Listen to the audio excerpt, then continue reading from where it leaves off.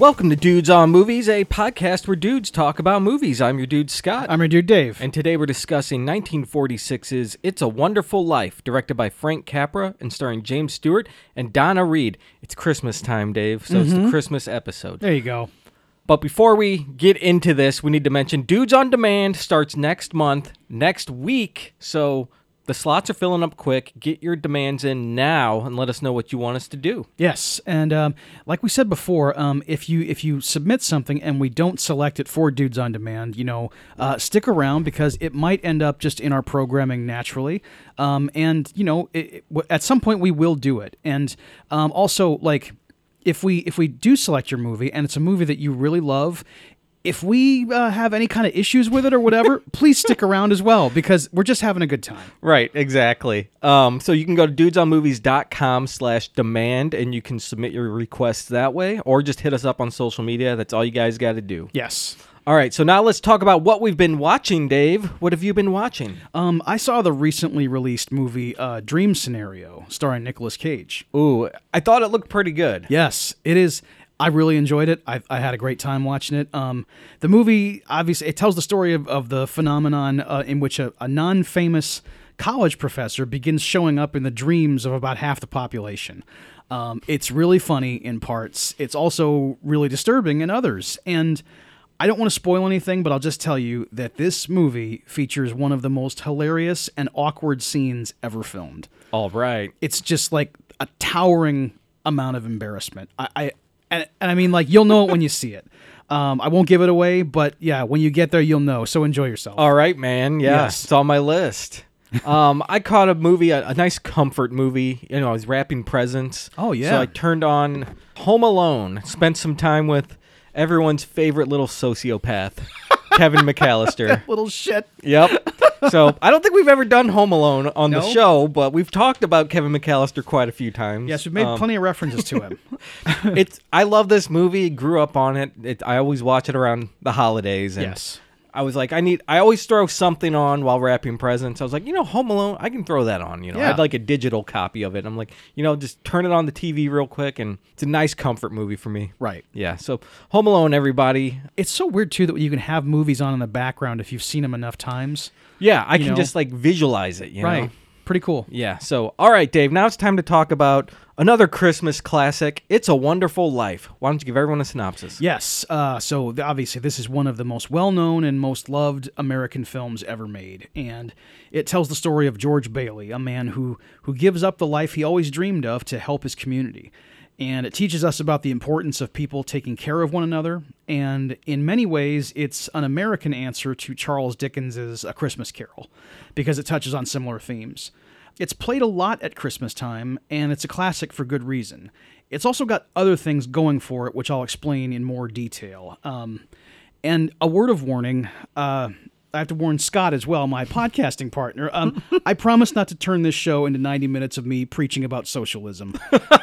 But just to warn you ahead of time, it's going to come up a time or two because I think that the movie makes one of the best cinematic arguments about us needing a new way of doing things. And I might get animated sometimes, so I just want to prepare everybody. I think everybody loves when you get animated. Oh, wonderful. It's Thank always you. a highlight of the show, I I believe. appreciate it. Yes, thank you. Okay, good. Yeah, and a lot of people think of this as a Christmas movie because it takes place around Christmas time, or at Right. least like some of the main parts do, and Yes, the end of the movie. The end of the movie. But it's not just a Christmas movie. It's about a person. Yes. Christmas doesn't have much to do with it. I know that the reason it became such a Christmas classic had to do with like the whole copyright issue. I think it was like in 1974 the copyright expired, and TV networks just started airing it around Christmas time because it had Christmas in it, and people started like responding to it and loving it. It just became this like beloved classic, and that's really where it started to get the popularity that it has today, was based on that, like just the copyright running out and people like picking up cheap programming, which is amazing because it's truly a classic movie. It is. I didn't grow up with it though personally. Like I caught it later in life. Yeah. I'd seen clips of it. Like Me too. that's that movie. I know. I everyone didn't grow talks up with it about either, yeah. But it is a great film. Yeah. It is good. And it opens up. I always forget about the gods that are solar systems that are talking to each other. Yes, I know. I always forget about this. Right. So the movie opens up with picture of outer space. Yeah. And a star is flashing and talking. And it's apparently it's like God and Joseph and all these other Christian figures. Yeah, I know. And that's what I can never. I should have looked this up, but is it Joseph the father of Jesus? Is that who this is supposed to be? I'm assuming. Okay, because I don't know of any angels named Joseph. At least as far as like just from my Sunday school classes, I never heard of that. Right. But it might just be an angel though named Joseph. It could be. There's got to be, right? Yeah, I mean, at some you got point. Steve, Bob, Exactly. and Clarence. Dell. Yeah. Ralph. All the dad names. There's Yeah. a Randy in there, I'm sure. Yes, there is. And they're talking to this other angel who's another star that's blinking. His name's Clarence, saying, hey, we got to watch George Bailey. We got to help him out, And there's all these voices of people praying for George, and that's kind of how it opens. Yes. And the stars respond to the prayers, basically. Right. And Clarence is an angel who doesn't have his wings yet, and that's a big thing with this movie. So they send Clarence down to help, but first they got to show him like the highlight reels of George Bailey's life. Right. And that's what we see. And it's so crazy because, like, in many ways, God, at least as portrayed in this movie, has the same power as Mr. Potter in that, like, he could change things. He could make your life better, really, at any time he wants, and he just chooses not to. I guess so. And he's a much nicer person. He's a much nicer figure, I guess. He Yeah. doesn't make you, want to kill him. But, like, he has the ability to make you happy, and he just doesn't do He it. should, right? Right. I mean, it reminded me a lot of Zeus in Clash of the Titans. It's Yes. like, all right, so why don't you just do something to fix it? I mean, No, you're not. If it's in your power, what would it hurt you? It wouldn't change anything, and all your followers would worship you even harder. I guess he's trying to get him to make the right decision on his own free will. Right. Like, that's what's happening. But then he's also saying, Clarence, push him a little bit, I know. Make him understand. And he does, and George makes every decision for the good of everybody else, and he's always doing the right thing. He's always, he's putting others before himself. Right, yes. And when a guy does that for 40 years, I mean, like, He might snap. exactly. Yeah. You got to give him something. Yeah. Okay. So what happens? All right. I guess we're jumping right to the end. Sure, yeah, So right. if he does kill himself at the end of this movie, everyone's devastated, right? Because Yes, of everybody course. loves George, right? Yes. But if he doesn't kill himself, then what? Does he just hate his life still? I mean, it seems like he understands how important what he's doing is. Yes. But is he still gonna, have that chip on his shoulder? You think? After the joy of the ending Right. is through, and he's back to listening to his kid practice bad piano all day. yeah, Like, yeah. is he just gonna crack again? No, I Okay. don't think he is. I think after this, the outpouring of like the love that the town shows him, and combine that with like him having seen the alternate timeline, I think that he's back to the George Bailey everybody knew. Okay. And because he truly is the nicest man who ever lived. He just he has a snap because like his reward for all this kindness is a prison sentence, and now that that's not going to happen, he's going to be George again. Yeah. Yeah. Okay. Yeah. All right. Good. Right. Good night, everybody. Good night. That's the podcast. We jumped right to the end. So anyway, we see him when he's a kid, and the first event of his selflessness is he saves his brother's life, right? Yeah. Harry falls into the frozen pond, and George dives right in to save him. Yes. Doesn't have any regard for his own well-being. He's like, I gotta help that kid. That's my brother. Right. I mean, just from day one, he's just always this selfless. And he even gets his hearing goes away in one ear because of this. You Right. know, like he sacrificed, not just risked his life. He actually did sacrifice part of his physical well-being. It's Yes. gone forever.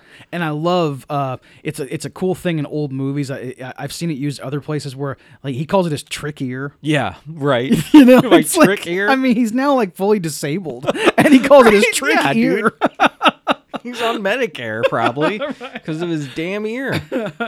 But yeah, that's the first act he does, and Right. So even as a boy, he can't hear. Yep. And so he has a job, and we see him working with Mr. Gower, who's kind of like the drugstore owner. Yep. And like Coke shop owner. Yeah, you know? the soda jerk. Yeah, he's got a job as a soda jerk, and we meet Mary as a little girl, and Mary's the love interest of the movie, Yes. right?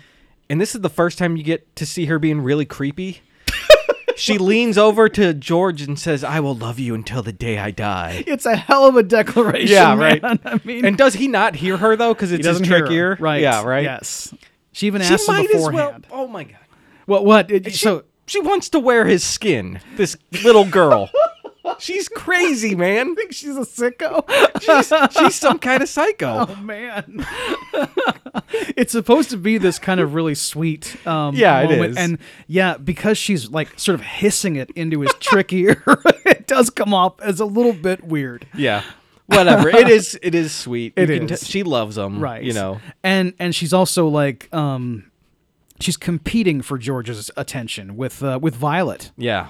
Who is like a little more forward than Mary. Right. And it's hard to tell who George prefers at this time. I think he's just like kind of grateful for every bit of attention he gets. Yeah. I mean, when you're 12 years old, was about to say. yeah, that's He's how it a is. 12-year-old boy. Any girl Exactly. who's talking to him, all right. Yes, and now he's got two sitting there who are like just there to see him. Uh-huh. Quite an amazing. Violet's moment. very upfront about things. She is. Yeah. I love it. She asks him to like help her down from the chair, and he's like, "Help you down," and just like- George is very forward. Also, He in this. is, Like he yes. speaks his mind. I know. Even when he's kind of being dense. Yeah. Like, because anybody else, I mean, like an adult, if given this invitation, be like, oh, well, sure. Okay. Yeah. I know what this is about. But yeah, he's a little kid, doesn't understand that it's like, she's flirting with you, George, but yeah. So yeah.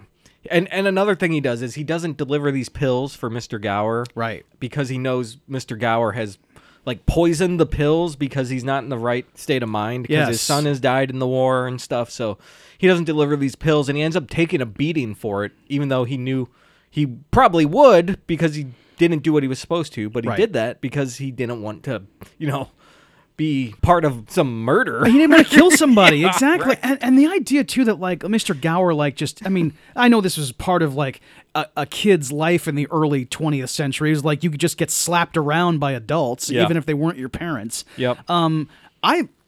This must have been something that Gower has done previously. Oh yeah, Andy's his boss, so he's probably rightfully so able to smack his employee. Absolutely, that's just what that's what you in like to do. 1919, Of that's course, what you do. You had that right. He should have formed a union. Yes, that's why unions were formed. Right? Just exactly what George Bailey's treatment here. You had to go out and start oh my God, start speaking truth. And I guess God and Joseph and Clarence and Ralph and all the guys up there are just watching this, letting it happen. I'm watching a kid get slapped around by his boss.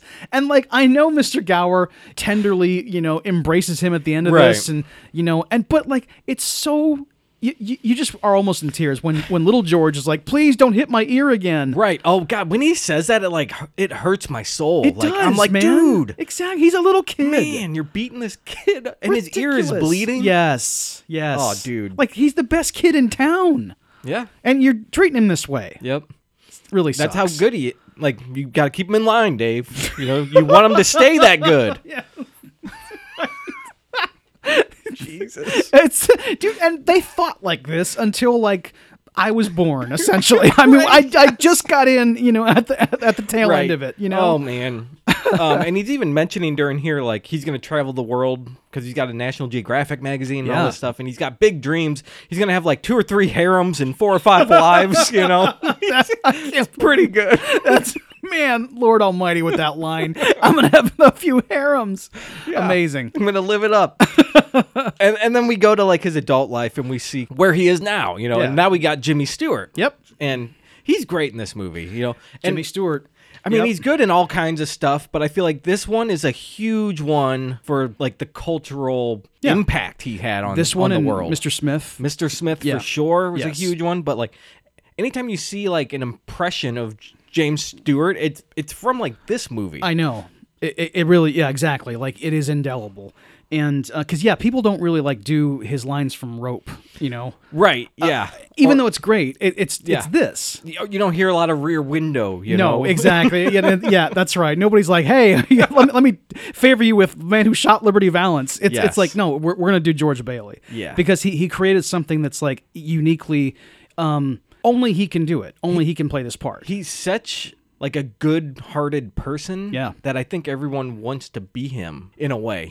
He's the everyman that we all want to strive to be. I hope that people in this country, aspire to George Bailey. That would make our society near perfect if people actually did treat each other this way. If they pattern their life after the teachings of George Bailey. And Jimmy Stewart, obviously, like you said, he's an excellent actor. And he has a reputation for, like you said, being this accessible everyman. I think that's why his deterioration in this movie is so tough to watch. Yeah. Like toward the end. Yeah, definitely. Like when he's really, coming apart. Yeah, and he has a few moments like that sprinkled throughout the movie, but he never goes over the deep end until the end of the movie. Right, right. But yeah, he's now he's ready to go to college. He's been working at his dad's at the building and loan, and his dad runs this small concern that is providing people homes and giving them loans that they can afford. Right. He even says something to Mr. Potter later in the movie, like, why should everyone have to save up $5,000 to get a house? Like back when this movie takes place, that's a fortune. That's an insane amount of money. Yeah. 'Cause he makes like $40 a week or something, he says at one point. Right. Imagine saving $5,000 if you make $40 a week. Yeah, I looked it up, and it was roughly like $200,000, $5,000. I mean, and it is, and I'm glad this part here. I've never done this before, but I think It's a Wonderful Life calls for it. This speech that George makes, I just want to read it in its entirety. Okay, let's do it. It's him talking to Mr. Potter. He says, just a minute. Now, hold on, Mr. Potter. You're right when you say my father was no businessman. I know that. Why he ever started this cheap penny ante building and loan, I'll never know. But neither you nor anyone else can say anything against his character, because his whole life was, in the 25 years since he and his brother, Uncle Billy, started this thing, he never once thought of himself. Isn't that right, Uncle Billy? He didn't save enough money to send Harry away to college, let alone me. But he did help out few people will get out of your slums, Mr. Potter, and what's wrong with that? Why, here, you're all businessmen here. Doesn't it make you better citizens? Doesn't it make them better customers? Yeah, you said, wait, what'd you say a minute ago? They had to wait and save their money before they even thought to own a decent home? Well, wait for what? Until their children grow up and leave them? Until they're so old and broken down that do you know how long it takes a working man to save $5,000? And just remember this, Mr. Potter, that this rabble you're talking about, they do most of the working and paying and living and dying in this community. Is it too much to ask that they have them work and pay and live and die in a couple of decent rooms and a bath? Anyway, my father didn't think so. People were human beings to him, but to you, a warped, frustrated old man, they're cattle. Well, in my book, my father died a much richer man than you'll ever be. Scene. Bravo. Thank you. Thank you. It was awesome. Thank you. I appreciate speech, it. Good performance. Yeah. Thank you. Yeah.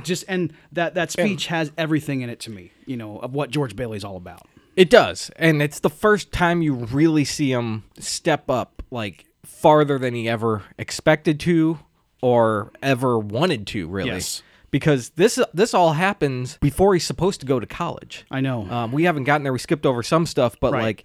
This is the first huge sacrifice he makes that he actually is conscious of him doing. Yes. And he's doing it in a room full of the richest people in the state, really. They're all bank board members and stuff. Yeah, and they have other businesses too, just other interests. And Mr. Potter is Lionel Barrymore's character, Mr. Potter, the villain of the film.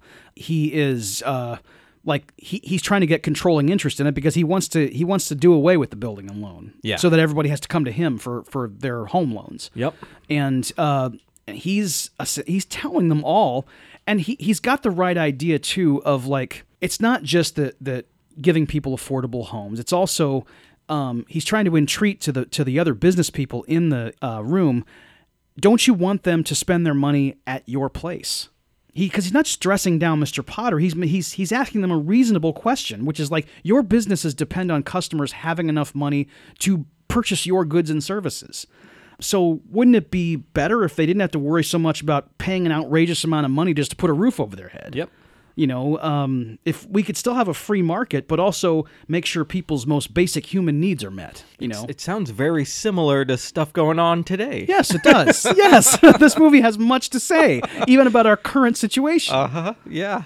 I'm currently saving for a house myself, and Yes. I don't know when it's gonna happen. I know, because I mean, What the heck? at what point do you get to $200,000? I don't know, man. Yeah, can you even conceive of having that much Well, money? my in your children bank will be account? long gone after that. you Exactly. know? Yes. Right. Yes. Thanks, Just Mr. like- Potter. Yes, that's right. But before this scene, we get to see adult George, or I guess he's College age 18, George. 19, Yeah. maybe He's supposed to be 20. like 22 because he said that. Yeah, he did 4 years Yes. working for his dad. Yes, right? after high so he's school. about 22. So he goes to his younger brother's high school graduation, Harry, who he saved earlier in the film. Yep. And he's at the graduation party at the high school, and he sees Mary, and she looks at him like, wow, now's my chance to skin you. And he starts dancing with her, you know. And it's a big scene where he like steals her from her date, right? And this guy's jealous of George Bailey.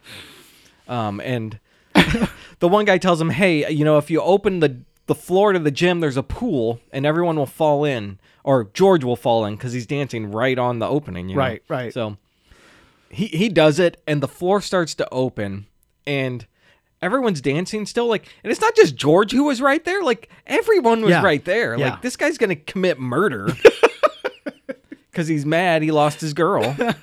But everyone's dancing, and everyone stops except like George and Mary, which is just ridiculous. And the band is still playing while, I know it's a movie, everybody, right? It's a movie, but the band doesn't stop playing. Dude. When this horrible accident is occurring.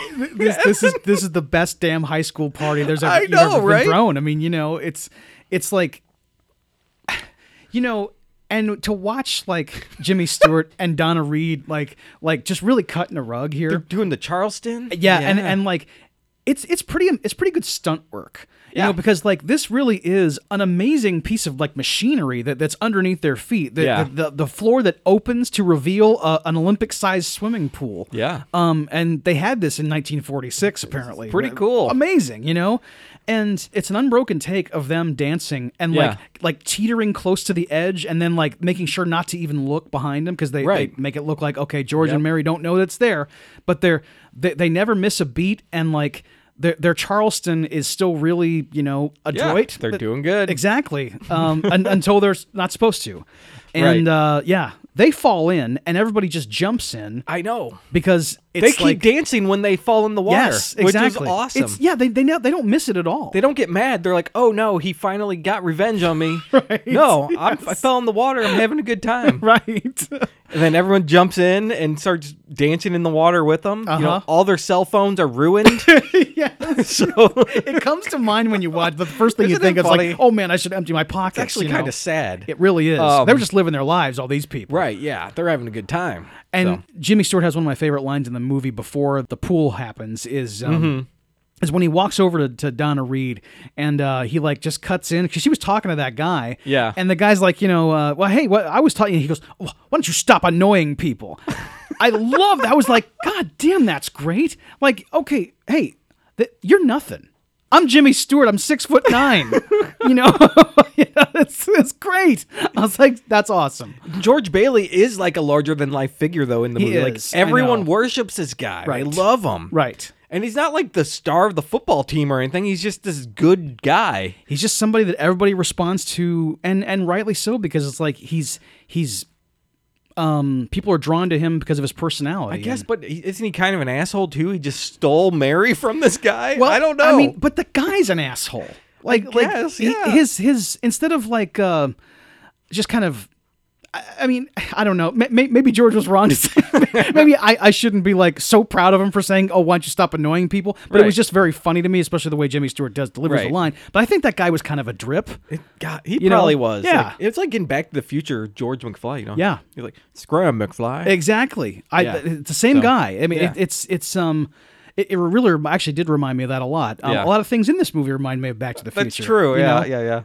yeah. And like when they're teetering on the edge of that swimming pool, it reminded me a lot of like Charlie Chaplin blindfolded roller skating. Yes. You know, Yes. Like I know that was movie magic. That wasn't a real cliff he was Sure. skating by, but Right. it's just as intense. Like, oh man, you're getting real close to that. I know. And in this one, yeah, it actually is, I guess it's more real than the Charlie Chaplin thing because, Yeah. they could fall in. Even if, like, I don't know how far that drop was, but it looked pretty far. Oh man, what if they landed on their head? I know. Head first. Exactly. And it's 1946. There's no IATSE back then. Nobody's no safety commission. Exactly. Nothing. Yes. Yeah, dude. I guess the dance ends with a pool party. Yeah. Right? And like, yeah, everybody just jumps in and it's time. And I'm sure that someone spiked the punch at some point. That there's like, it's back then you could like start drinking when you were 12. Oh yeah, I'm sure Sam poured something in there, Yes. No question. So now we get a scene of them walking home, right? And this is a real famous scene. Yes. They're singing Buffalo Gal, won't you come home tonight? Something like that. Come out tonight. Come out tonight, yeah. And they're having a great time together. Yeah. They got dry clothes they stole from like the locker room, which is great. I love Jimmy Stewart's like Leatherheads ensemble. Yes. And That's really he's cool. Like, he's like, it doesn't suit me to be a football player for Right. sure. He's dressed like Jim Thorpe. But they're singing and having a great time. Jim Thorpe, man. They're singing and having a great time, and they're having a wonderful date. Yeah. Walking back home. And they stop and throw rocks at this mansion to make wishes, And Jimmy Stewart gets Donna Reed to throw one, and they both make a wish. He wishes that he could leave and do what he wants around the world, Mm-hmm. And so she makes a wish and doesn't tell him what it is, which we find out later is that I want your hopes and dreams to die so that you could marry me and I can turn you into a lamp. Okay. Where are you getting that, like, Donna? That Mary is like a David Fincher character? When did this start? I don't know. When you whisper in someone's ear that you'll love them until the day you die. Yeah. And, I don't know. Yeah, she's trying to possess him. Yeah. I guess that's true. I'm really pushing this for humor's sake. I got it. It is there. She is being kind of selfish about things. Yeah. But that's true. I don't think she is a fully selfish person. She No. just really likes this guy. Yeah. Like she was smitten from the day she was born. Like this is my guy. Right. And I guess if she can't have him, she won't have him. But if she can have him, she really wants that. Right. And it's amazing kind of just because over the next like 8 years, apparently, like she doesn't take up with anybody else. Yeah. Because like only George will do. And it's weird because like she's as much a catch as he is, obviously. Right, yeah. Like the whole town wants to be with Mary. Just Yeah. like they want to be with George, I love at the end when they show her as like an old spinster. I'm like, oh my gosh, Donna Reed is so ugly now. I know, They put glasses they on put her and she glasses works at on the her. library. It's just- Are you kidding me? That is outrageous. I mean, Wouldn't you just want to be hanging out in that library with Donna Reed? Lord. Come on. I mean, she somehow got hotter in that scene. I'm just like looking at her like in there, passing it off as, oh my God, she's hideous. And it's Yeah, like, right. no. Her life is ruined. She reads books all day. Oh my God. Yeah, that's the other part of it exactly. Is that, Right. like, she never married and she's a spinster. I was like, who gives a shit? Yeah. Oh, yeah, that sucks. And then this scene also when they're walking home, this is when he tells her, if you want the moon, I'll lasso the moon for you. Yep. And then the one guy on the porch is listening to everything and says, just kiss her already. Yes. Boy, talk about your Fincher creeps. Yeah. I mean, like this guy, like who's who telling him to kiss her. Come on, you kiss that lady. Come on, kiss the girl. Do you know who we are? What if that's my sister? I know. Exactly. and talking about and he's gonna sit there and watch you. That's really gross. Guy in That's his white really gross. beater on his porch Exactly. is still... Oh man, it's really scary. And then Jimmy Stewart's like, "Oh, well, I'll show you kissing like you've never seen." It's like, dude, don't encourage this because this guy's gonna try to get in on this. Oh my God, yeah. And then Donna Reed's in this like bathrobe. Yeah. Apparently nothing underneath. Yeah. Just a bathrobe. Yep. And so he accidentally steps on the little drawstring thing and it pulls it off and she's naked in the bush. Yes. And he is going to give her the robe back and then in a huge dick move says, now wait a minute, and starts teasing her about it. I get it. It is kind of funny. It is. I don't think he's really going to torture her. No. He's just kind of having a little bit of fun with it. Yeah, he's just... If she started to really freak out, he'd probably give it to her. In a second. Yeah. Yeah. This whole thing is just kind of like, this is a sexy, flirtatious situation. Right, yeah. You know? It is a little sexy. Yes. And he's even like, ooh, maybe I'll sell tickets. He's trying to think of what he should do. Right. But then a car comes up. The car pulls up. They're screaming and shouting, George, your dad, he had a stroke. We got to go. And he tosses that robe right on the bush like, all right, here you go, Mary. It's over. I'm sorry, yeah. Yep. And he's out of there. And that's the end of the fun date. Right. And like his life takes a completely different trajectory now because like he's found out that his father has passed away, and he now has to kind of like settle the affairs of the building and loan. Right. He still has the intention of like doing all the traveling that he wanted to do. Yeah. That was what his life was going to be. Right. He's just postponed it a week or something to Yes. take care of things. Yes. And then he has to like when he's trying to like settle everything. And this is when he gives that big speech Exactly. that you read. Yes, yes. He has to then realize that Uncle Billy's not going to be able to cut this. You know, he can't run this thing on his own. And the only person who can like step in, who knows the business, is George himself. Right. His big speech ended up convincing all the committee to vote Potter down. Yes, you know, yes, that's so right. that they won't just dissolve the building and loan. Right. But only on one condition: if George stays and he takes over. Yeah, So now George is in a pickle here. Like, all right, well, do I do this for the building and loan, which is important to so many people? I just gave this passionate speech about that I actually truly do believe. Yep. Or am I going to go and do something for George for once? And he decides to stay. Yep. And it's like it's kind of just the first in a long line of giving up what he wants for the betterment of others. Right. And he gives his college money to Harry, who just graduated. Who the plan was George goes to college now. Harry will work for 4 years, and then he'll go to college. Right. But not anymore. He gives the college money to Harry. Harry goes off to college, becomes a big football star and everything, and has a wonderful life. Yes. That could have been George's, but it's not. And he makes a deal that, like, you know, when he gets out of college, he's going to come back and run the building and loan, and then George will go to college. Yep. You know, finally he gets to go. Yeah. So we get a homecoming now. You know, it's 4 years later or whatever, you know. Yep. And Harry's finally coming back home. George is excited. Uncle Billy's excited. Everyone's, you know, they're going to see Harry again. Right. And he shows up with a wife. And everyone's kind of dumbfounded. Yep. Like, what? Yep. It's actually a really funny scene because they're at the train station, George and Uncle Billy, and Harry gets off and then introduces his wife. I think her name's Ruth. And they're all like, what?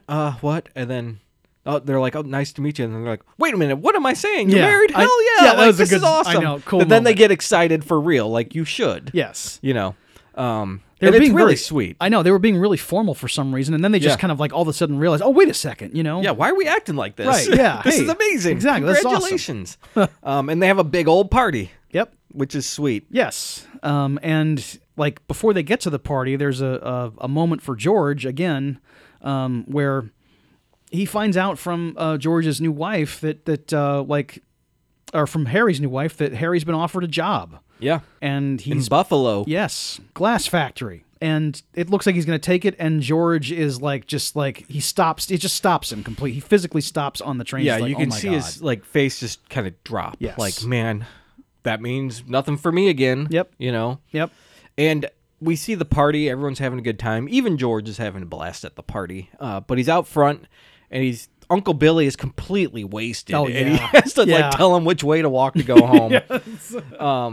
And then in a wonderful scene, George is out there alone, and he's just thinking about everything. And it's the way Jimmy Stewart expresses this without words is great. We talked about how great his acting is. This is some of his finest in the film. I know. And it's not even him talking. And we know George Bailey for talking, right? I know, exactly. And we know Jimmy Stewart for talking. Yeah. Like, his voice is one of his best features, you know? Yes, it is. Yeah, he can act without doing anything, and, like, you know exactly what he's thinking. It's all over his face.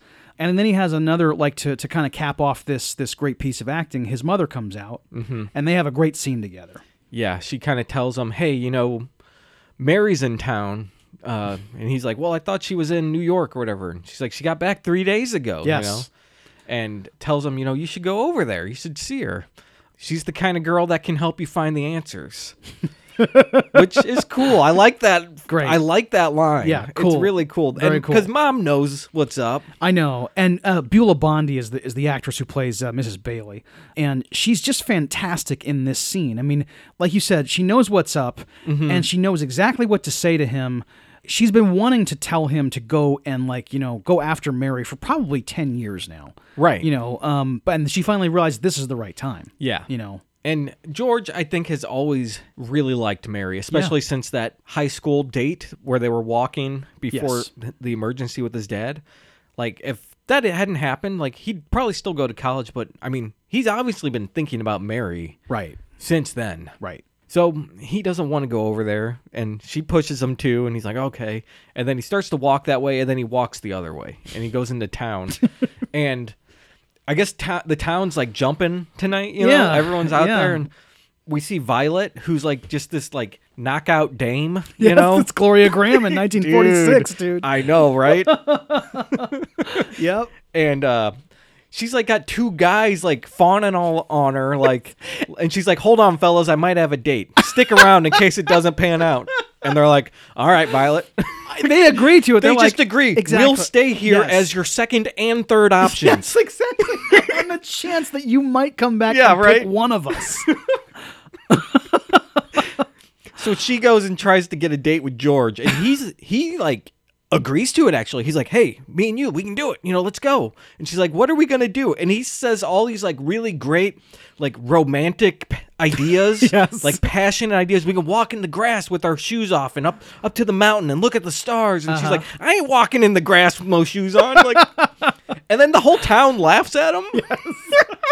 They all gather around in this throng. He's circled by these dudes, and everyone's laughing at him for having these amazing date ideas. I know, they all think they all think his ideas are terrible, and I'm like, there's just no romance in these people, Exactly. I don't know. Weird. So then he actually does go to Mary's house. Yes. And he's feeling even worse than before because of, I guess, being humiliated in the town square. Yeah, and he comes in kind of in the wrong humor, Right. Because he was going over there. The plan was to have him go over there and start, making a play for Mary, and instead he is kind of in a bad mood now. Yeah. And Mary sees him coming up the walk, and she's really excited, and she puts on Buffalo Gals. Yep. She invites him in, and she's being very friendly, even though he's being standoffish and weird. Yeah. And he keeps kind of gesturing toward the door like he wants to leave. Yeah. And he's looking at his watch and he's being very put offish. Yes. Yes. He doesn't want to be there. Right. It's the body language he's giving her. And no matter how many times I watch this movie, the whole thing with Violet notwithstanding, I don't know what his problem is. If it just looks so good that he can't take it, the situation with Mary, it's this would be so perfect. And I know that often we reject love when it's put right in front of us because we're scared of it. I mean, but when you're watching someone do it, oh man, you just want to slam their head because it's God, get in there. Right? What are you doing? I don't know what he's. I know. I understand he's in a bad mood. Yeah. Violet rejected him publicly. Right. His brother is not going to stick to the plan, so now he's screwed working at the bank, building a loan again. Yes. So he's having a rough night. Yeah, of course. But you're going to go hang out with Donna Reed, who's just smitten by you, know. I mean, you can't have it? You just can't take it? You can't ask for a better scenario for to lift your spirits than this. That's why your mom said go over there. Exactly. A gorgeous, intelligent woman who loves you. Yeah. Right. What more do you want, George? Maybe he's afraid of her. He doesn't want to die. It's there is that. That's right. She does put out that drawing she made of George lassoing the moon. That's true. You're right. That was she kind used of human blood to Oh my make. God, that was very BTK of her. You're right. Yes, it was. Oh shit. But you're right. He sees it and he says, "Some joke, huh?" Yeah. Come on, you can't just be like, "Oh, hey, that's great." I mean, come on, George. I mean, oh my God, she made a reference to something that happened 4 years ago. She made a drawing of it. Yeah, and he's just being very argumentative. Yeah. Another great thing about the scene is that Mary's mom is like upstairs and she's like butting in. Yes. She's like, Mary, what's going on down there? And there was one point where she says, he's making furious love to me. That line, he's making violent love to me, love. mother. Yeah. You know, I can't believe that got past the Breen office. Right? Holy crap. Yeah, You know, it's pretty good. wow. And they talk about suicide in the movie? Yes. Like, yes. Who knows? I don't know. I mean, like Frank Capra must have had considerable power. he you must know? have. Yes. Or a lot of money that he could pay off. That's right. Yep. Some palms were getting greased, I'm sure. Oh, man. Yep. But ultimately, it turns... So, like, Sam, the other kind of quote-unquote love interest for Mary. Yeah. He's like their buddies from high school and stuff. Uh-huh. And so he's been vying for Mary, you know. Right. So he's in New York and he's going to call her tonight. So he calls her as George is getting ready to leave. And she's talking on the phone to Sam. And she's so mad at George that she just starts, like, acting... like Sam is the only person she wants to talk to right now. Right. Like she is doing it to make George jealous. Yes. And she is laying it on thick. Yes. Like, oh, Sam, hey, I've just been waiting for you to call all night. I couldn't wait to talk to you. Things like that. Sam, this poor dope. I know, right? You know. And she says George is there and Sam wants to talk to George and he's like, I don't want to talk to him, you know. So then they get on the phone together. Uh-huh. They have the like receiver because an old timey phone, you know, like between their You ears. can just put and it stuff. between you, yeah. Yep. So, and they're listening to Sam talk about like getting into the plastics industry or some crap like this, you know, that they don't care much about at all. And their heads are so close together, and it's a really tight shot of their two faces right up against each other. And it's great acting because they're both feeling the chemistry as they're this close, and they really are attracted to each other. And they got Sam yapping away on this little receiver between their ear. But they're pretty much just ignoring it and trying not... You know, it's like when you have two magnets that are going to stick together and you're trying to hold them apart. That's what this is. That's what chemistry is, man. Yep. Yeah, exactly. And when it's there, it's undeniable. And, you know, it's so cool to watch them finally just kind of give into it. Yeah. They get it. They do this really passionate production code kiss, you know? Yes, exactly. Where they like kind of touch lips and then like hug. Well, it's you so know? weird. I know because like after 2 seconds, the embrace happens. Yeah. And then they kiss again. And 2 seconds later, it's back to really hard hugs. Yeah. You know, and at one really point... hard hugs. I love that. Right. And at one point too, it's like, this is where like George Bailey gets a little scary. He grabs like Mary by the arms and like starts shaking her a little bit, and like he's saying, you know, I want to travel the world, I want to do all this stuff, and yeah, I don't want anything to do with plastic. Yes, he yells that at one point. Yes. I want to do what I want to do. Yes. I don't want to get married. I don't want. Yeah, right. And then he kisses her again. It's pretty strange. It's definitely mixed signals he's giving here. I think that he's wanted to kiss Mary like this for a long time, but like he also has the whole thing of like I guess when you have these dreams of like traveling the world, it never occurred to him that he would bring somebody else. Yeah, you know, that's true. Yeah.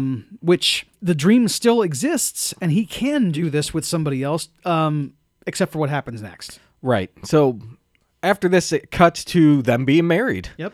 You know, I'm assuming it's a year later. Or something. I don't know. Maybe it's a couple weeks. Who knows? You know, I think it actually is less than a year because it's probably like a pretty fast courtship. They'd already kind of like experienced a whole relationship without even being with each other for a long time. Right. Yeah. So they get married. They're leaving the church. They're in the cab and they're going to go on a huge vacation, a huge honeymoon. Yeah. And they got $2,000 in cash. You know, they're going to have a party. Yes.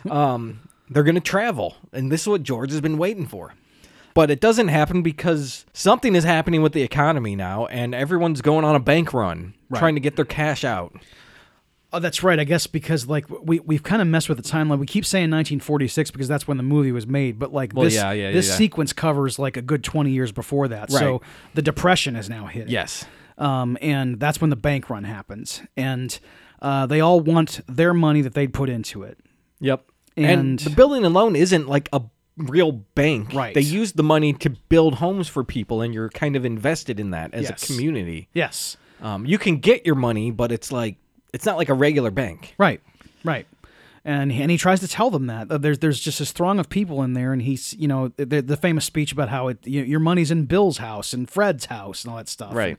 And the organization is going to crumble. Like, it's over for the building and loan. Right. Because they're trying to get all these customers are trying to get their money out. They don't have the money right now on hand, and Mr. Potter has offered to give them half of the money that they had put in if they come to him right now, and then the building and loan can right. Yeah. go away. He's like, I'll buy all of your shares for 50 cents on the dollar. Yes. And George tells everyone, like, hey, Mr. Potter is not your friend. Right. He's trying to steal from you. He's trying to take over. Yeah. Like, that's what's happening here. Right. He's not your friend saying, I'll give you 50 cents instead of 100. No, he's trying to take it from everyone. Take everyone's power and control. Even when he was a kid, we skipped over this, but George Bailey knew that Mr. Potter was scum. Yeah. Like when he went into the bank when trying to make that, he's supposed to make that delivery for Mr. Gower, and he went into the bank to tell his dad something. He walked into a meeting where Mr. Potter was meeting with the old man, and he tells him off. He even pushes him. Yeah. He punches his arm or something. Oh, it's great, dude. I'm like, dude. Yeah. And because he's a little kid, he doesn't have to make nice with Mr. Potter. He can just tell, say exactly what's on his mind. Yep. And it continues into his adulthood. Mr. Potter, back in that day, had the right to beat his ass. Yes. With his cane, till he was a bloody pulp. And he would have had he had the physical wherewithal. Right, yeah. If he could actually do it, he would have. I'm right. sure he's murdered quite a few children in his day. And he's ordered the deaths of countless others. Because they're all working in his factories. Oh, God. Yeah. Or you can't afford to pay for your heat. Oh, sorry, you're going to freeze to death. Exactly. Can't do anything about it. Can't help you here. Yep. I'm going to go count my money while you die. And, dude, yes. And that's how the world was, and in many ways still is. Yes. And, Merry Christmas, everybody. Happy holidays. Potter is way worse than Mr. Scrooge. Oh, way worse. He doesn't get a comeuppance. No, he does't. And he doesn't learn a lesson. Nope. And he doesn't help people. It's a very realistic and important part of the story. Yeah. Because in the real world, people like Potter don't get better. They stay the same way. Yes. They just keep getting worse as they age. They'll get richer or poorer, but they'll still be an asshole. They'll achieve public office. It just this kind of stuff happens every day. Great things. Yes, like right. making policy that hurts people. Jesus, man. God, it just this movie stirs up so many feelings in me. It's a good movie, Dave. It is. It's a really good movie. But they don't have the money for these people, right? Right. So Mary pulls out the wad of cash. They got $2,000, right? Which we already talked about how much $5,000 was. Yeah, that was $200,000 back then. Yeah. So they've got maybe $80,000 in their pocket, and they start divvying it out to everyone. Like, hey, how much do you need? How much do you need? And the first guy wants $252 because that's what he has in there. Yes. And he won't take any less, and he gets that. And then the next person comes up, and George's like, all right, come on. What do you need to get through to next week? What do you need? $20. Okay. Right. And he gives him a 20. He's like, all right, there we go. And then this lady's like, well, I'll take $17.50. And he's like, oh my God, I love you. And he kisses her. Oh, it's so good. And everyone there starts to understand hey, if we all just take the bit that we need to survive at this moment, we can all survive. Yes. So let's all do that. Yes. This is George's honeymoon money too, which I think everyone does realize because he does say that. Oh yeah, they do know it's see not the this, bank's money, and they do appreciate that. Right. And they have $2 left at the end of it all. And for some reason, if they have money at 6 o'clock, they won't close. I don't understand how this works. But that's a weird part. I guess maybe that was the part of the thing with Potter. If by the stroke of 6, if by closing time the bank has no money, then it's mine. Yeah, something like that. Right. Right. So they got $2 left, yep. And they made it, which is pop great. The champagne. Pop the champagne, yeah. They call the $1 mom and the other $1 dad, and they need to make lots of babies. Right. And the one lady says, "I wish they were rabbits."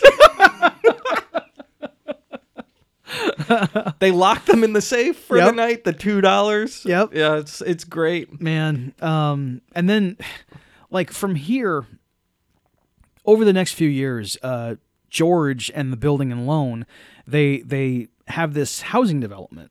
Yeah. And they build essentially like what is kind of out on the outskirts of town, this area, this kind of dirt lot where they put up these affordable homes, and they're nice homes that like people would be proud to live in, but they can also like it's not going to break them either. Yeah. Right. It's boy, it's kind of what you dream about. You Yeah. know? Just being able to have a place that you can like be proud of and really love living in, and have great neighbors who you also love, where you can really build community. Right. And that's unacceptable for Mr. Potter. No, he doesn't like it. No. He doesn't like it one bit. No. He says, this Bailey family has been a boil on my neck for too long. Why? Like they prevent him from owning the last 15% of this town. You know. Yeah. I mean, you got to have more. Yeah. Got to have more, man. Yeah, because it's just not enough to have all you could want.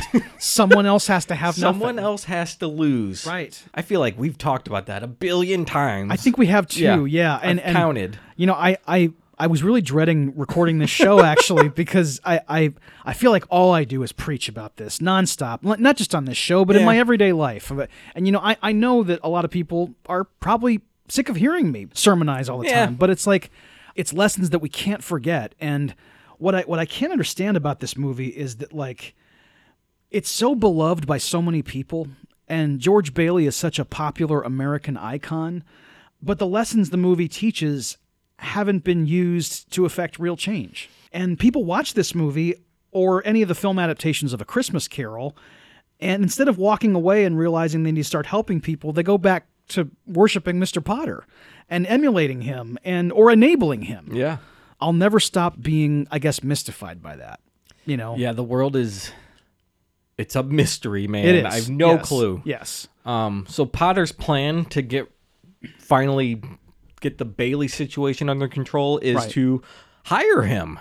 He offers George a job of $20,000 a year to work for him and handle his affairs. That's serious money. That's a lot of freaking dough. Yep. That's about $200,000. Yeah. So George refuses after like maybe a minute of being kind of shocked and thinking about it almost, because it's just like a blindside, like last-ditch effort to get George on his side. And George doesn't realize that until after like thinking about it for a second. And then he's like, I need to talk to my wife about this.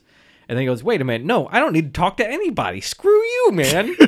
And he calls him a spider sitting around in all the little webs that he's spinning, which is wonderful. Amazing. God. And I just watched Home Alone. This is in Home Alone and it's in French, which is great. Yeah. And so, that's it. I love this scene of him dunking on Mr. Potter. Yeah, dude. It Once rules. again. I know. It's so good. I mean, he's just like emulating his 12-year-old self. And I misspoke earlier about the $20,000 salary. I looked it up before we got over it. It's like $360-something thousand a year in today's money. Dang. It's big. And yeah, this offer George that Potter makes George is one we see every day. Like someone who works against someone like Potter is given the chance to make themselves very comfortable by compromising their principles and in the process selling out other people. Right. And a lot of people who run labor unions have been made these kinds of offers. You know, that's how you get corruption in organized labor.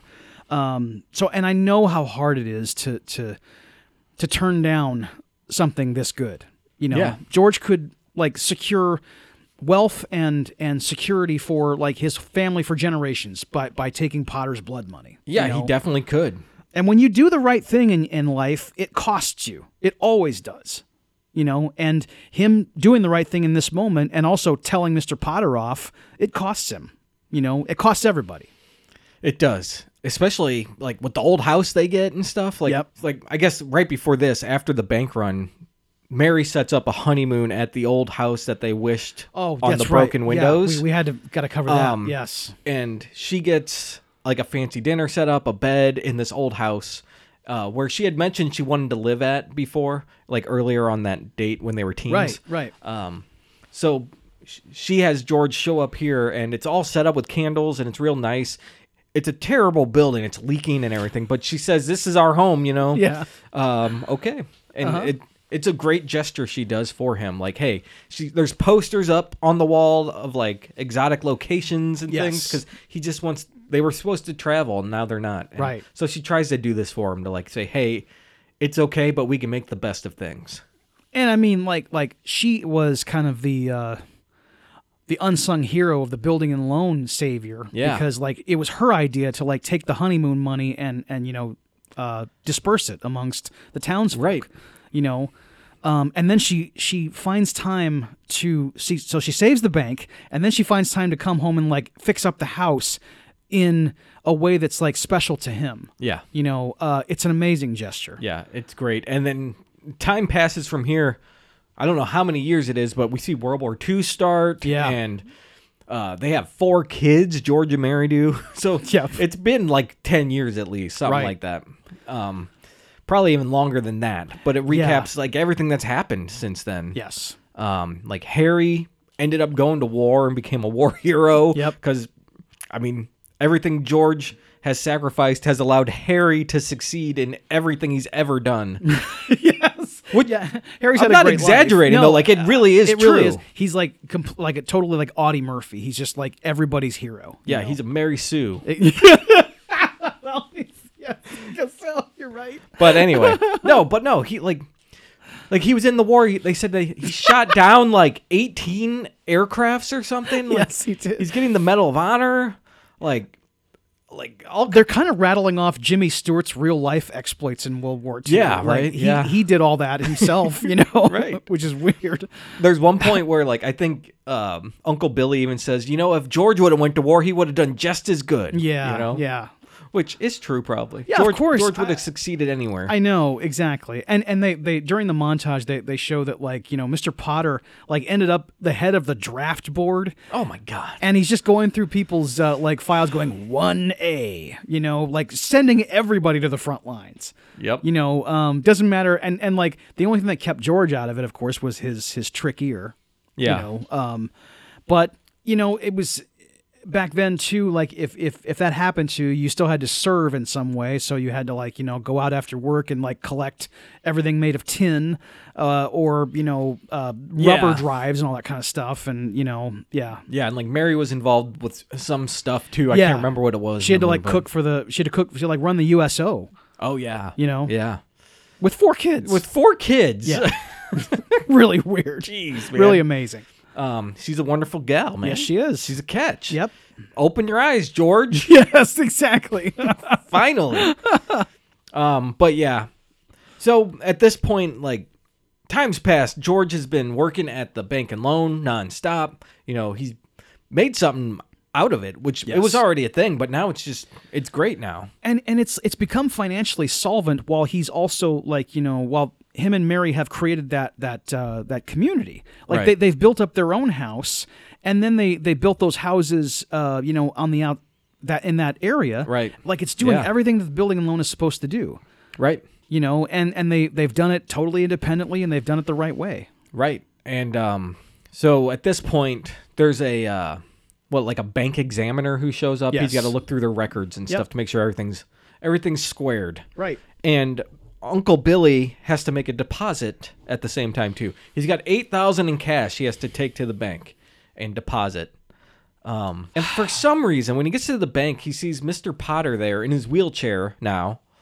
And Mr. Potter has a newspaper, and he grabs the newspaper because the headline says, like, Harry Bailey, you know, war hero, Medal of Honor, blah, blah, blah. And Uncle Billy grabs the paper while he's got the cash in his hand and, like, rubs it in Potter's face. Like, haha, look at this. And then hands the paper back to Mr. Potter, but also accidentally hands him the $8,000 envelope. And then doesn't realize he did it. And then when he realizes he doesn't have the money, he can't remember that he did that with Mr. Potter 2 minutes ago. Uncle Billy is one of the biggest losers in cinema. Yeah. And not a sympathetic loser. Like, I get so pissed off watching him talk trash to Mr. Potter. Yeah. thinking he's done something great, and then stand back all self-satisfied. And you watch him because you've seen the movie more than once. You know that he's losing the money in this moment. So you're just watching like his hands to see where the money gets lost. And then you see him just absent-mindedly wrap it up in the newspaper and then put it in his lap. And it's like, man, that money is everything. It's the business. Right. You hold it in your hand. You don't put it down anywhere. No. What are you doing? Yeah, maybe he's drunk again. I mean, He's got to be shit-faced right now. and But he's all- not acting like it. And all those critters in his office, like the squirrels and the woodland gosh. creatures. Yes. There's a raven that just flies around in the bank like loose. Dude. Shitting all over the place, I probably. was wondering why that was there. Yeah. It's because Uncle Billy is yeah. batshit crazy. Exactly. He's a nut job, dude. He's just got animals Well, everywhere. that's why they said we can't have him running things. We need George to stay here. Yeah, it was a practical It was a matter. good Yes, call. It Good call. was, yes. But anyway, now Mr. Potter realizes he has the money and he's not saying a word, and he's going to use this to his advantage. Man, and like him taking this money, it's about as low as you God, can get. you already hated this guy. Yes. And when he does this, it solidifies your hatred. Of course, right. If you couldn't, you feel like you almost couldn't hate him anymore up until this moment, and then he does this. Yeah. The next step would be like he kills all these animals that are Uncle Billy's animals Exactly. in cold blood. Yes. Yeah, that would be the next step. Yes. Like, dude, this guy needs to die. This guy needs to die. I know. I mean, and I can't. honestly, he gets away with it. He does. You know? Like I said earlier, he doesn't have to pay anything back. No. He has no comeuppance or anything. It's Right. just, it happened. And Uncle Billy, this freaking dumbass, like starts to like panic at the teller's window. And he goes back to the building alone, and he's like, George is being nice at first, like, okay, what's going on? You know, Yeah. just talk to me, you know. And he tells him he lost it, and he's searched his office up and down. He can't find it. He doesn't know where it is. And like George at first thinks he's like lost it in the figures, you know, like he's like Right, looking yeah. through the ledger and like there's like money missing that way. No, it's literally liquid cash is just gone, dude. You know, because Right. I dropped it somewhere. And then George is still keeping his head level. Like, hey, we're just gonna retrace all your steps, and Right. we're gonna go. We'll do everything. So they're walking across the street around town, like trying to find the money, and not 1 second he thinks I left it with Mr. Potter, which makes me so mad. But they can't find the money, and then George actually like snaps on him. He's like, I can't believe you did this. You Right. know, he's freaking out. He's like, one of us is gonna go to jail for this, and it's not gonna be me. Yep. You know. Yep. Which George, the most selfless person we've seen ever, this is one of those moments where the selfishness does come out, you know, Right. where he wants to protect himself and do what he wants to do. He's like, I'm not going to jail for this. You will. And in my, and of course rightly so in this case, because there's no way he can get Uncle Billy out of this jam, you know. No. And he can't get himself out, obviously, either. Right. And you know, if like financial impropriety and like mishandling of funds, that kind of thing, fraud, in you know, he's not gonna do a lot of time, but Right. you know, his life is gonna be ruined Yeah. in some way. Yeah. You know, He's going to do some time for sure. exactly. Yeah. So like they're in dire straits now. Yes. Like they both know it, and George knows it, and he goes home and he takes it out on his family actually Right. without telling them what happened, which is dumb, dude. Come on, tell your wife what happened at least. I mean, if he just pulled Mary aside, at least, Right. he'd get some relief too from the stress of it all. Exactly. He's not taking it all on himself. Right. But instead they're at home, they're expecting guests for Christmas, Yeah. and because it's Christmas Eve this day. Here's where the Christmas comes Right. in, everybody. So God, he comes home, she's got all the food ready, the kids are practicing piano, they're drawing, you know, they're just being kids. I know. And hey, I have kids. I understand. Yeah. When there's 4 children all hounding you for different things at the same time and you're having a bad day, it's kind of tough to manage that stress. Yes. But you don't have to scream at them, and you don't have to say, I never wanted this house, and why did we have these kids, and I hate everything about my life in as many words. You don't have to do that. It's heartbreaking watching him say these words. I mean, why do we have so many kids? And it's just like, and then he like even breaks the like models that he builds because he wants to build things. He's always said throughout the movie. And, like, right. There's a bridge, like a little model. I guess he made it probably. Yep. He smashes this thing in front of the whole family. And that's kind of like the last piece of his tirade is because I mean, like he'd already like he'd yelled at his daughter for practicing piano. He'd had the whole diatribe about, like having so many kids and he doesn't want the guests to come over. And this kind of like last part of this outrage is that he destroys all that stuff. And this is when he kind of comes to a moment of like, oh my God, what am I doing? Right. And he leaves the house. Yeah. After apologizing to the wife and kids. Oh my God. When he apologizes, then he tells the daughter to keep playing. Yeah. And then he's kind of even mad, like, and yells at her to play. I know. Which is even worse. Come on, dude. It's so crazy because I went through a similar situation with my dad once. Uh-huh. Like, after he screamed at me for something, he tried to make it right, but it was too late. It was too late. Yeah. I couldn't. I was so kind of in shock. I was a little kid, Yeah. And when an adult yells at you like that, I mean, like it takes a while to come back from it. And I love that part of this scene is that like it really that's where the heartbreak comes in because like you're still that little kid. Yeah. And you're just like, oh my God, you remember that horrible feeling you had when you didn't deserve what you got. Yep. And yeah. Oh man. So yeah, like you said, he kind of leaves now. Yeah. Embarrassed and hopeless. He goes to Mr. Potter, actually, and asks for the money. He needs help. He's not asking for the money Uncle Billy left. He's asking Mr. Potter to personally give him $8,000 to cover this. And Mr. Potter is so thrilled by this because he rubs it in his face. Yep. You've been so smug for your entire life, and now you're crawling back to me. No, I'm calling the cops. And he also tells George that he's worth more dead than alive because he has an insurance policy that is only worth like $500 now, but if he dies, it's $15,000. Yeah. And when he says that to him, George thinks, hey, there's an idea. Right. Which is the dumbest idea. No, people.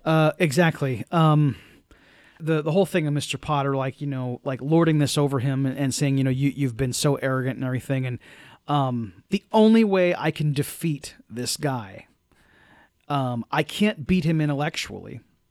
Mm-hmm. I can only have more money than him, right? And just like always, it's always in his power to put things right, and he just chooses not to put things right. Yep.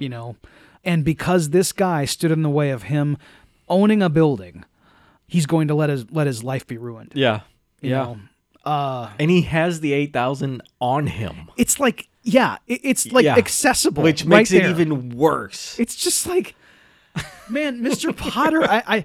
If they ever make any kind of if any big entity makes lists of the absolute most terrible villains in movies, I mean, he is up there. Oh yeah, he's definitely up there. I mean, I know he's not as fearsome as Anton Sugar, yeah. But he's a bad guy, you know?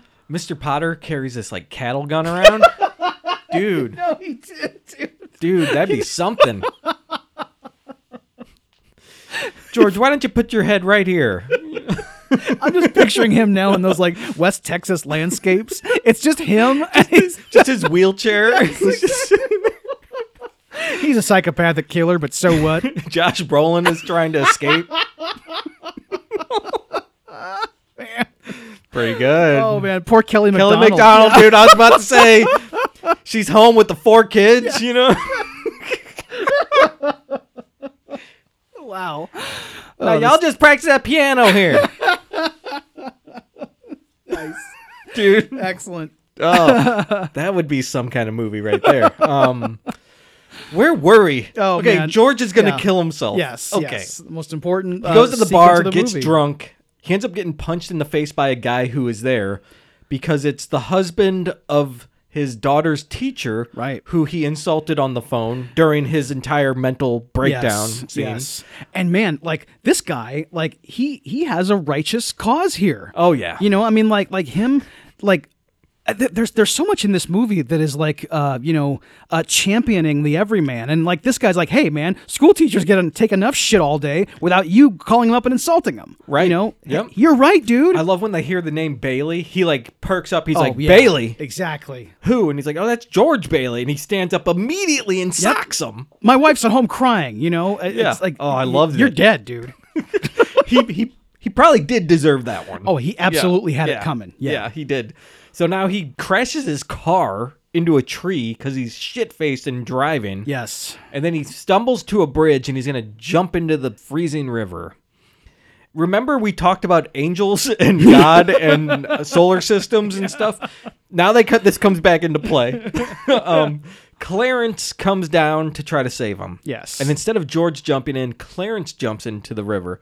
And George still jumps in the river to save Clarence, much like he did with his little brother at the beginning of the film. Right.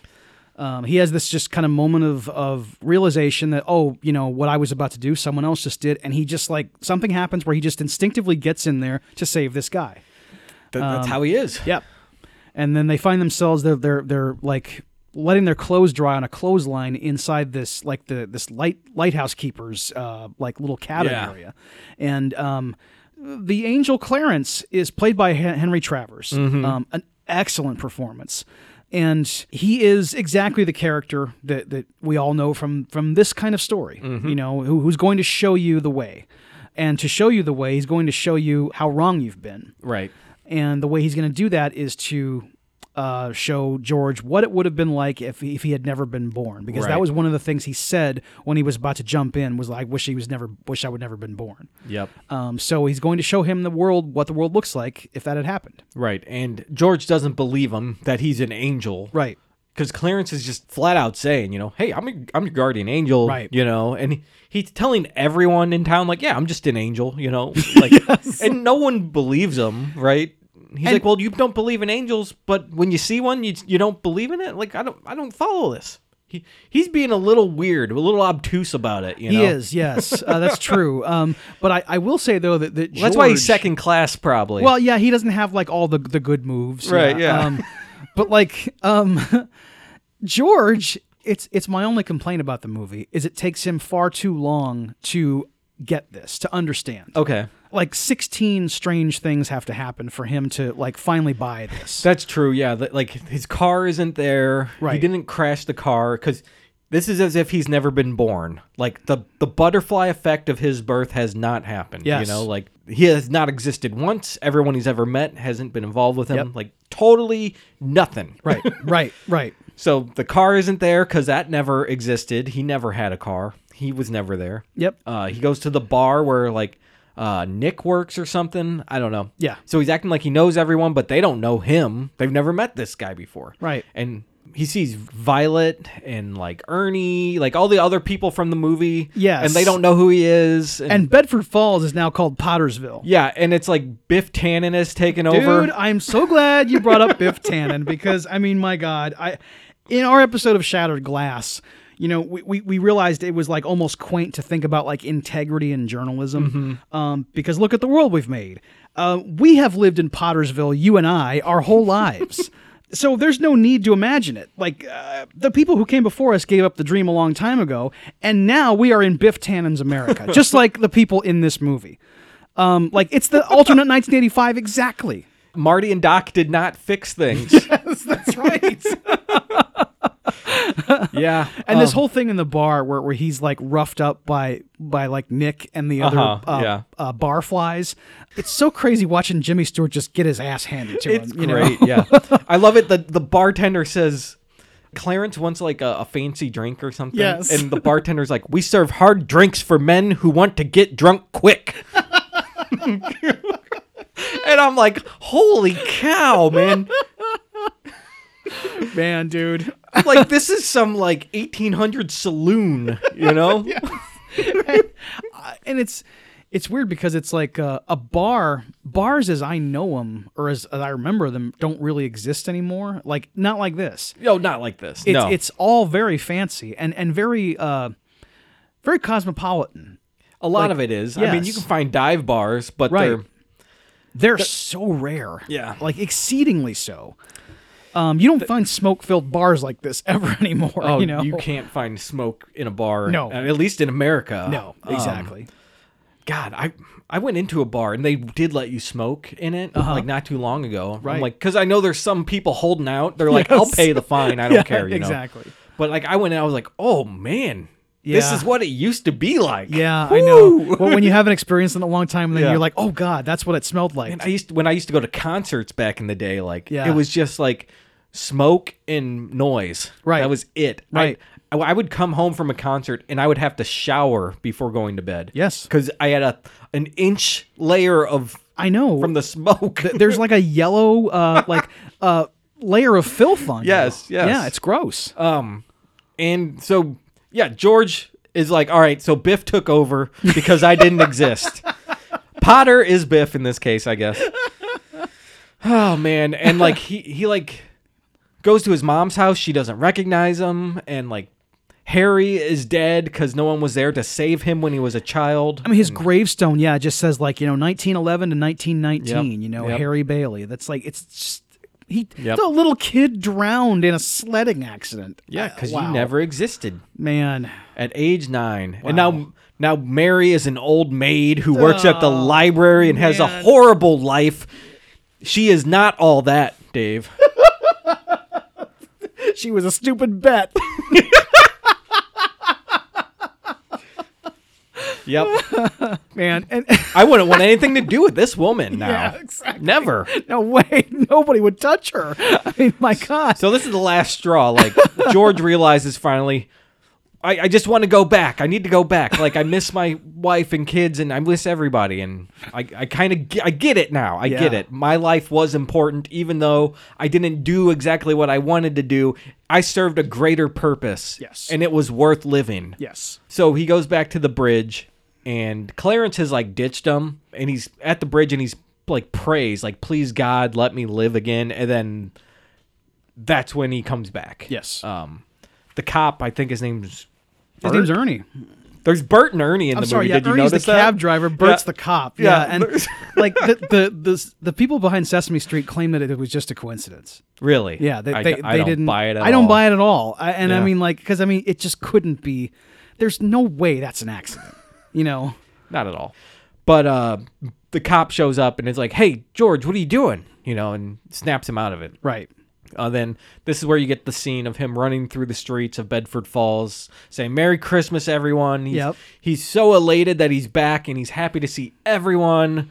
So he runs back to his house and the family's there, and he's so happy to see them all again. He's kissing them all. There's even like on the stairs, there's like the newel post or whatever is loose. Yeah. And throughout the whole movie, it's just frustrated him and he sees it and it falls off and he kisses it and pushes it back into place, which I love.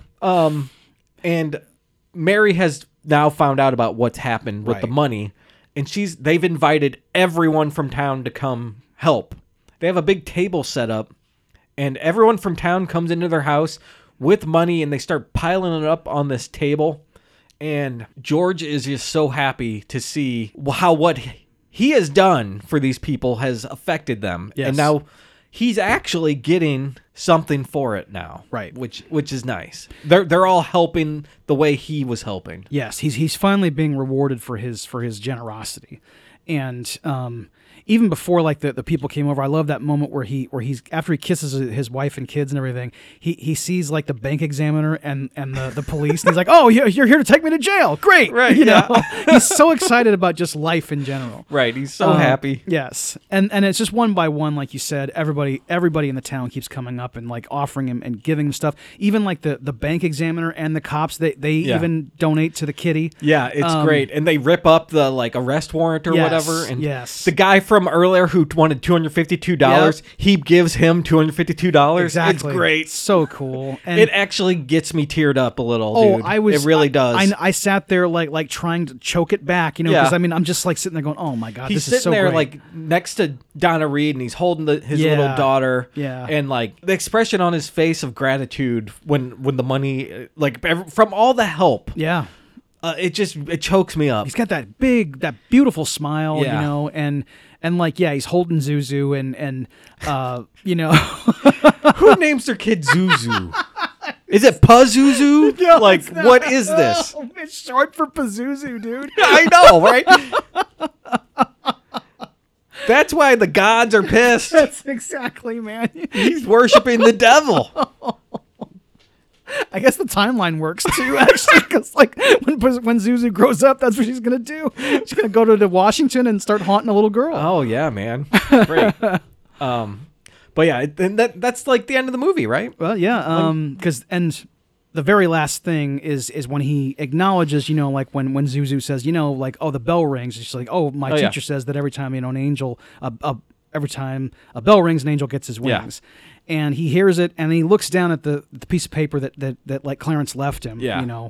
And he says, "Attaboy, Clarence," and he hears it, and yeah, it's the absolute happiest ending and the most earned happiest ending you could ever have. Yeah. It's so great. If anyone earns something like this, it's George Bailey. You got it. Exactly. George Bailey has been put through some stuff, and he's now put his family through some stuff, and like their reward is like they've built an amazing community. Yeah. And I mean, you got to give it up to Mary too. Yep. I keep joking about how she's a psycho, and she's not. Of course not. She's not. She's making jokes. She's almost just as selfless as George is. She's so She great. sacrifices everything for the family, for George, and she knows he's in trouble. She goes to everyone in town and says, "We need help." Right.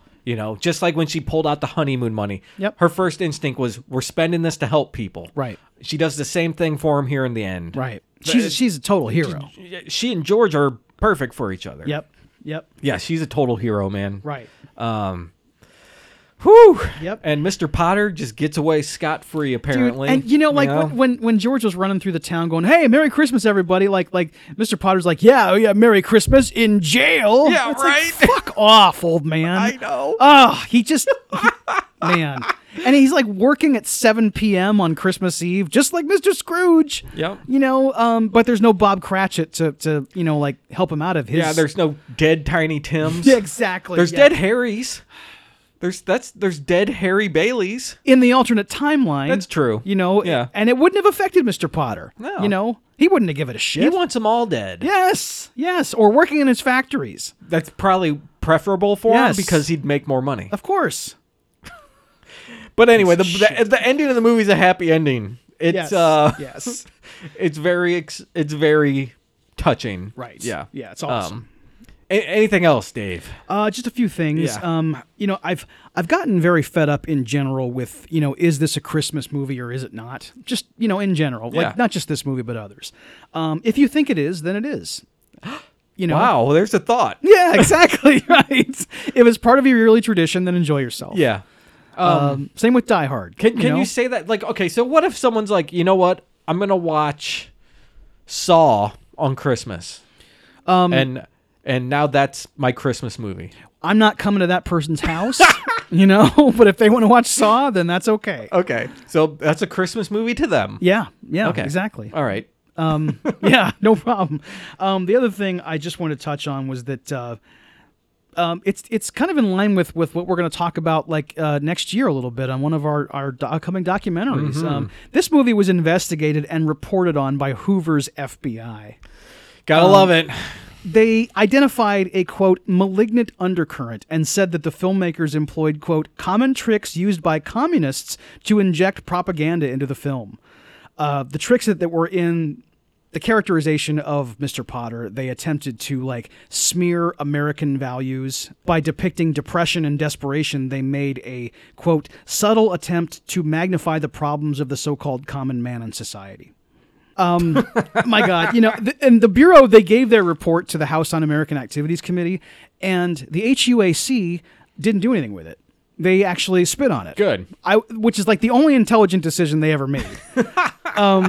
And just like all the other anti-establishment groups that Hoover spied on, it's very telling that his first instinct was to investigate and silence people instead of asking themselves, well, why would they make this argument? Yeah. Is the common man actually suffering?